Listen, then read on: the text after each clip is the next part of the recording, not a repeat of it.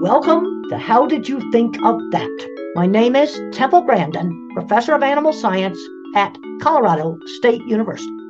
My main obsession, Temple, is inventing things. Well, I kind of do the same thing. That is Elizabeth Streb, an extreme action specialist, an action architect, choreographer, superhero, to name just a few ways she has been described. She comes from a modern dance lineage descended from Martha Graham and Merce Cunningham, and is a recipient of the MacArthur Genius Award. I think failing forward, is the nugget of ideas and content. Streb's edict as a choreographer is to make the action of gravity as the subject of her dances. Streb and Grandin do vastly different things, but they have a lot in common. They are both inventors impacting the world who grew up wanting to fly. In this episode of How'd You Think of That?, they illuminate the process of machinery design and how it inspires dreams and brings out skills and innovations, and how to open doors to careers and opportunities. One of Streb's former dancers, Ned Malouf, introduces the show. I was in Elizabeth's company in the early 90s, and I thought you two would hit it off. So I kind of made this connection. So I hope it's a success. Okay, well, great. And Temple, she has your book and she's read much of it, your new book, Visual Thinking. Okay, yep, great. I haven't mastered it, Temple. Okay, well, you looks like you put a few Post-it notes in it. So yes, good. I did. It's absolutely, your language and your categorization is completely fascinating. And so I kept thinking, where would I fit in? And I don't know if I do fit in, but I've always fancied myself to be on the spectrum somewhere, but not legally and not actually, probably. Well, the thing is, autism is a true continuous trait. And when does slightly nerdy become autistic? And the problem is, in the milder forms, I think it's just a personality variant. And Okay. Then you have really severe forms, where there's no speech, and there may be motor and coordination problems. I think it's a mistake that you've got a spectrum so broad and so many different types of people on it. But a lot of gifted scientists, I worked with mechanics on equipment that I designed that it took a single welding class, and they were either autistic or dyslexic or ADHD. Wow. And they owned metalworking shops. Jeez. And then today, these kids are just going into special ed, and they don't get to take shop. That's a tragedy, right? It's a very big tragedy, and one of the things that motivated me to write Visual Thinking is I'm really concerned about skill loss and the stuff that we're not able to do. And I talked to a autistic lady just recently, and she was upset with this business because the lobby wasn't inclusive for autistic people. I don't know, what do you mean by this? Well, then after talking to her 15 minutes, she was annoyed that it didn't have any art from people with autism on the walls. Okay, now that's something they can correct that. Yeah. Okay, that's specific. Yeah. But when you just talk about a vague, inclusive lobby, there's some other things, like I don't want LED lights that flicker in there. That I don't want in there. But it would be easy to put some of that art on the walls. You see, as a visual thinker, that's something specific that would make it more inclusive for autistic people. It's just so amazing. I first learned of you way long ago at Creative Capital, when you got a grant at Creative Capital with Ruby Lerner for this chair you invented. That was, my understanding was for autistic people to sit in. That was Wendy Kenib, too. I did my squeezing machine. I got that idea for cattle squeeze chute because I had horrible panic attacks, and I found that the deep pressure helped calm me down. And I built that all myself. I figured out how to build it, and that's just designing something. And I know you probably know this about Streb or not, but I've decided that people dancing around, the subject of action is not the body. We know what the body can do. And I bet you've run into this in your world. But then I realized we don't have a nomenclature, the way music has keys and notes and da-da-da. Theater or grammar has Shakespeare, but also they have nouns and verbs and idea of iambic pentameter from Mary Oliver, the poet. You take a breath in, and then how many words can you say when the breath is gone. And it's fascinating to understand that dance is a very young field, and our nomenclature are all the machines we invent to get off the ground and deal with force. That's your art, and I wouldn't be caught dead going around on that ladder because my balance is absolutely terrible. Okay, the ladder is a fairly simple device, and you're doing all kinds of fantastic things on that ladder. Streb showed us a video of one of her company's vast repertoire called Ascension, where dancers perform amazing gravity-defying feats on a vertically spinning ladder. Then we viewed what's called the gizmo, a donut-shaped object where performers can run on the inside and outside of the counterweighted wheel that recalibrates gravity. Looking at it from a design standpoint, it's so novel. It's really novel. It's really novel. You know, you're scribbling it on paper, ideas. We used to do this for equipment. You know, you think packaging machines is all kinds of equipment, and you have to think up how the thing is going to work, and you scribble it. Yeah. And then the next phase is drawing a scale drawing. You can do it on CAD now. But somebody had to think up this basic design. It was probably scribbled on legal pad somewhere. Probably, but you know what, Temple? I mean, what's amazing and what separates us, and it makes me a little sad on some level, you make the world a better place with your inventions. You make the industry better, higher. And I just make machines, and, you know, I have lots of people training the dancers, but I just make machines that will do unreasonable things and create an acceleration. But then on the other hand, I'm very interested in getting kids into different careers. You take a kid to a show where they watch this, like especially an autistic kid, they'd go, wow, I'd want to make those things. So that brings up a very, really important thing in careers. Kids get interested in stuff they get exposed to. Absolutely. I mean, like kids see roller coasters and they want to design roller coasters. We have I just wanted to brag a little. We have a kids action program here for the whole 40 years I've been doing it, but we've been here 20 years at SLAM. SLAM is an acronym for Streb Lab, or Action Mechanics, located in Williamsburg, Brooklyn. And Kids Action is madly popular. Cassandra Joseph, my co-artistic director, has taught these kids, and now they're in college, the first team of them. But they do things, and we have a bunch of kids on the spectrum that we don't necessarily... Good. And I think that's great, because too many kids on the spectrum, parents baby them too much. They're not learning shopping. They're not learning laundry. They're not learning bank account. They're not learning basic skills. And it's really a mess. But I think that they believe they can fly, and that's been my main. But you see, but this is what gets. When I was a young child, one of the things I wanted to do was fly. But there you go. See how much we have so much in common. I'm klutzy. When I got into high school, and balance was so bad that I could never learn how to. I could never learn how to ski, where you keep them together like this. And they had a little ski jump at my school, and I was terrified to go over it. But one time I did, I fell. I just didn't have the balance. There's no way I could do those dances. I'm not physically that coordinated. But I believe uncoordination, my whole nugget of content is falling and landing, because, Temple, no one lands in circus or dance. And it's because there's no nomenclature. And I believe these machines are a nomenclature, just like instruments are for music, and also just like grammar and language is for theater or literature.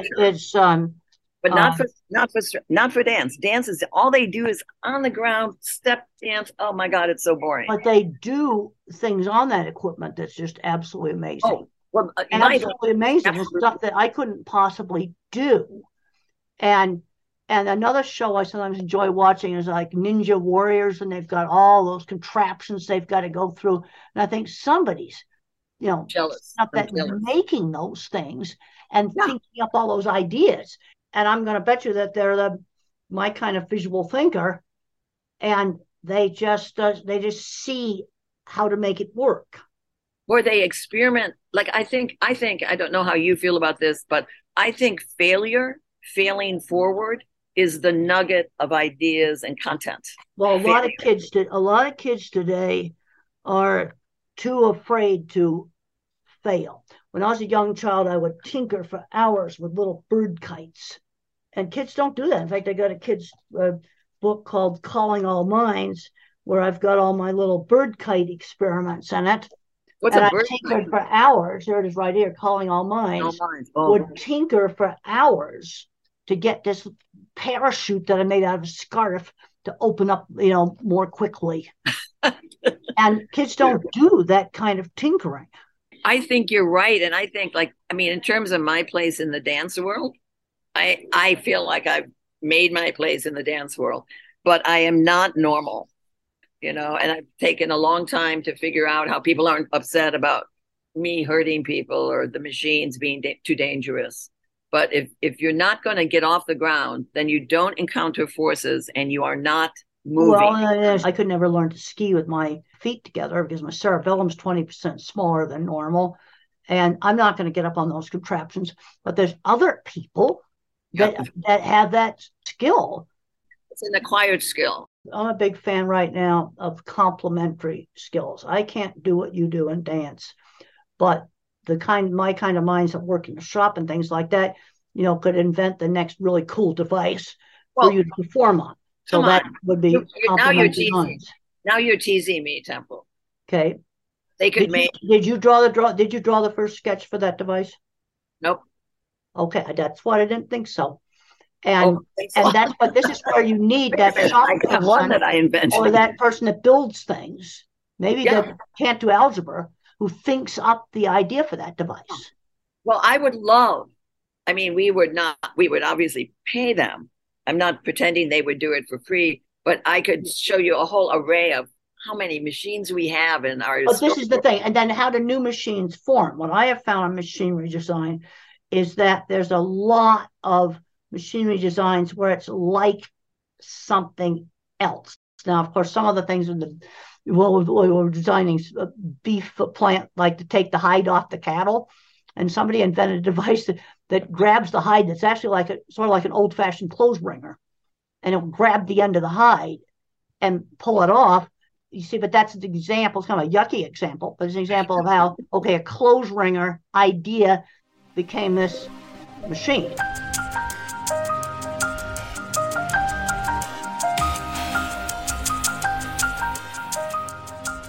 This is like a dream come true for me, Temple, because you could redesign the education system, not just in the world, but in America. You see, this is what worries me, and this gets back to education, is that you need us visual minds that keep things going. Yeah. There's the mathematical part of engineering, but there's also the strictly, mechanical, seeing stuff engineering. Yeah. And I can remember sitting in the conference room at one of the big meatpacking plants, and they wanted to redesign some of the conveyors in the ceiling. And I can go, oh, no, you can't do that. You pull a rail off the ceiling. I could just, look at the drawing, and then I could run it in my mind. Wow. And at the time that I was doing a lot of that stuff, I didn't know that other people were not able to run that conveyor in their mind. And they don't know what they're missing in terms of knowledge on that level. Well, I can't do abstract math. So I've used an example of the Mars rover. The mathematicians get it there, but each one of those two cameras that are in there, they're about maybe a foot long. In the rover? Yep, the two main cameras. They'll each one of those will fit in a shoebox. They're small. Wow. Somebody hand built those on a workbench. Wow. Yeah, wow. You see, that often doesn't get enough credit. And there's hand-done wiring all over the rover. If you go look at all the selfie pictures it's taken, hand-done wiring all over it. Incredible. And the mathematicians get it there. You need the whole team. Elizabeth, you've been wildly successful in your own right. And I wanted you to talk to human movement potential. And are you preparing humans to live in space and in zero gravity through your work? I really have a bird's eye view on what I'm doing. And I don't plan to go live in space myself. Okay. And there's no gravity there. And so for me, my nugget of force is gravity and the promulgation of gravity.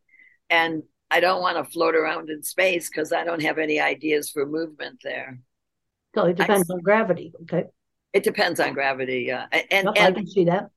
I mean, even the four forces, where you basically have, well, gravity is one of them, and then the strong and weak nuclear forces are the other two, and then there's another one that can't be employed by the body. But I only do Newtonian. I'm a Newtonian inventor. I don't do those types of forces where you're in a different atmosphere and you're floating around and stuff. I just think, well, I'm never going to land. This is boring. It's too lyrical. Outer space is too lyrical for me.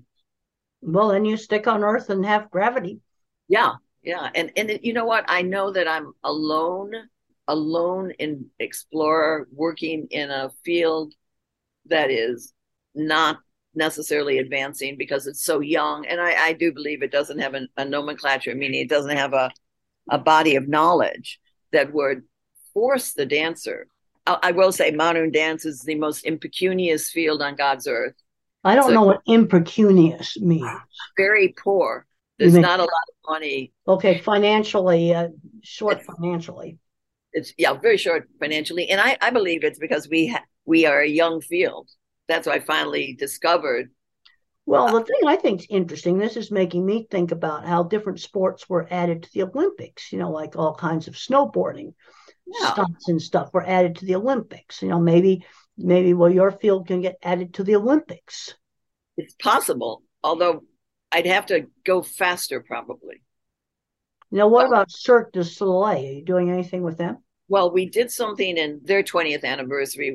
Streb went up to Montreal. Yeah. It was Cirque du Soleil and Streb. And it was really, I walked around to see if the audience would be bummed out when a Streb piece came out. We were slamming into plexiglass walls and diving off of things. And we had a fly machine that someone got attached to a circle, a spinning device.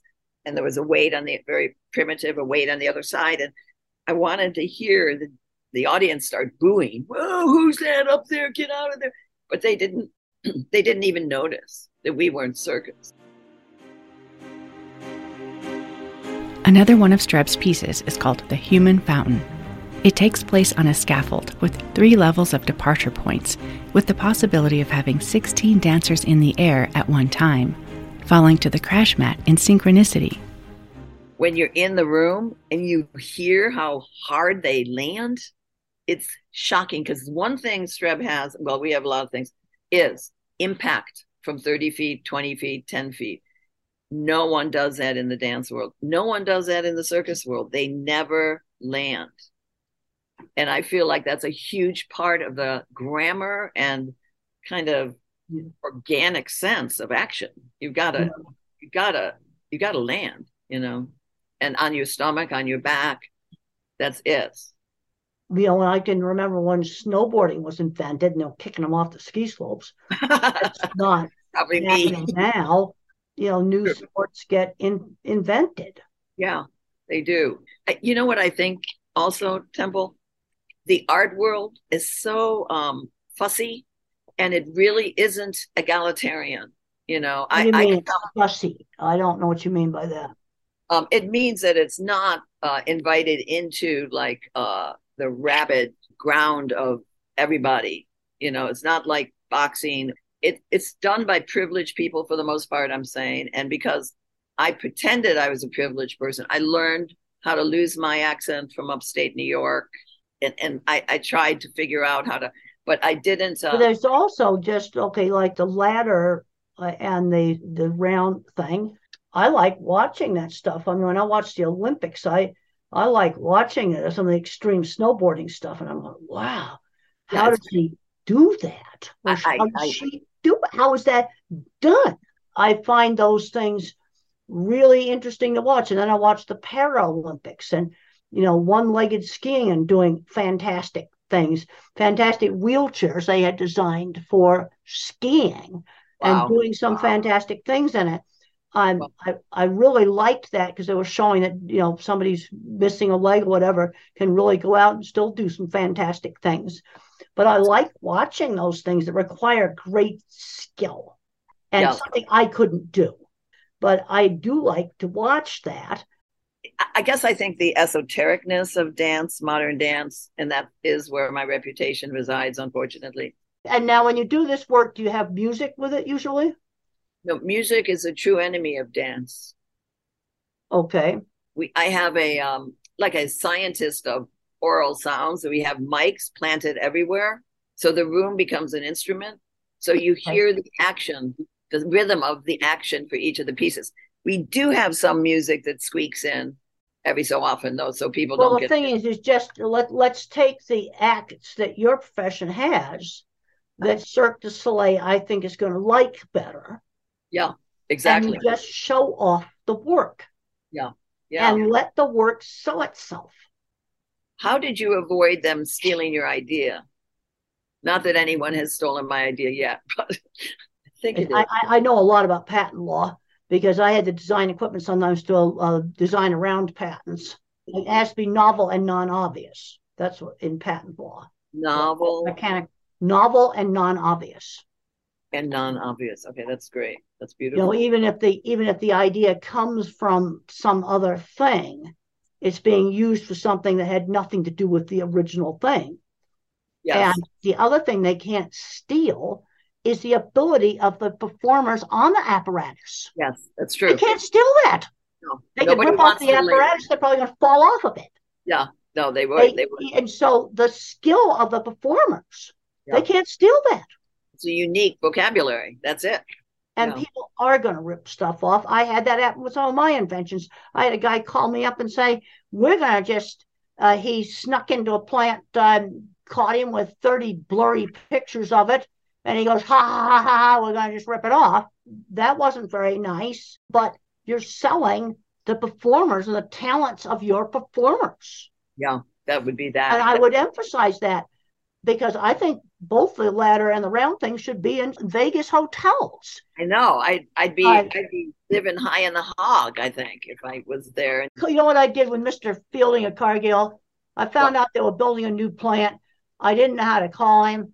I took a big fold-out drawing, some plastic pages of pictures, my brochure, a couple of trade magazine articles, cover letter, sent it off, sold the job. Wow. I sold Cargill on one packet of information sent to Mr. Fielding, who was the head of Cargill at the time. I designed the front end of every Cargill beef plant in North America. That's very because inspiring. I sent one portfolio. No contact name there. Oh, I had the name of the person. You had the name of the person. Okay. Oh, this is where you get on LinkedIn and you find out online. And I would read my trade magazines. Okay. And I would find out. I used to cold call up engineering offices. I used to call up plant and go, engineering office, please. And they said, Mr. Smith, can I have a straight line extension? And then once I got him on the phone, I sent him a packet of drawings. Now I'd go to a webpage, but you just need to get those two videos. And I wouldn't you use a lot of jargon in your field. Jargon. And I'm telling you how to sell it. Okay. As I've done that. Yeah. And you just say, this is our Gizmo Act, and this is our Ascension Act. I think sometimes less explanation and just let them watch the videos. Streb is working on another ambitious invention based on the Maverick Wave that is mechanical and does not involve any water. Maverick waves are 100-foot waves. One place is Cortez Bank, and it's 100 miles off the coast of Los Angeles. And the waves have been coming across the Pacific for, days and weeks probably. And when they get to that spot, because there's something under the water, they come to that spot and the waves are 100 feet, 70 feet high, and they have to be dropped in by helicopters. And then those waves are going so fast. And when the surfers are crazy, and when they fall, the crashing of the wave is not normal. It's going every which way with force that you can't imagine. So I've become very obsessed with that, and we're creating a wave inside SLAM, our studio. You're making a wave inside an arena or something? Well, inside my studio is SLAM. It's 30 feet high, 100 feet long, and 50 feet wide. And so you're going to make a big wave. Well, that's going to cost $250,000, and not sure it's going to go to market. $250,000, and of course it has to be portable to be taken down to go to the venues. Exactly. And I'm not planning to bring water in. I want to do it. Oh, no. I realize you're not going to have water in there. But what you're doing is you're getting the idea from the idea for that came from a wave. Yes, it didn't come from nothing. No, and I think, I mean, do you think it's possible for somebody to invent a machine that no one's ever imagined before, and there's no mechanical facet to it that has ever been used? Well, now I'm seeing all the research are doing what they call biomimicry, where you take engineering, like how's the bumblebee fly, things like that, how birds make take ideas from birds and use it aircraft, and getting all these ideas from nature to make stuff. Which is amazing. That's a big thing in engineering right now. Okay, well, it's been great to talk to you. Well, same here, Temple. My mind is absolutely spinning, and so is my heart. Thank you so much. But in case you have an idea for a Streb machine, I am all ears. And we would pay you well, so, I'm just saying. It's totally fantastic what you do on those machines, too. Thank you. It's hard to say goodbye. All right, it's time to say goodbye. Thank you for having me. You say so long. So long. Okay. That was Elizabeth Streb speaking with Temple Grandin. You can learn more about Streb and her dance company at streb.org. Thanks to Ned Malouf and Jolene Bailey for production assistance. Music compositions by Rebecca Baker and the Utah State University Music Department. How'd You Think of That is a production of the Utah STEM Action Center and SQ Productions. This podcast is based upon work supported by the National Science Foundation under grant number 1745674.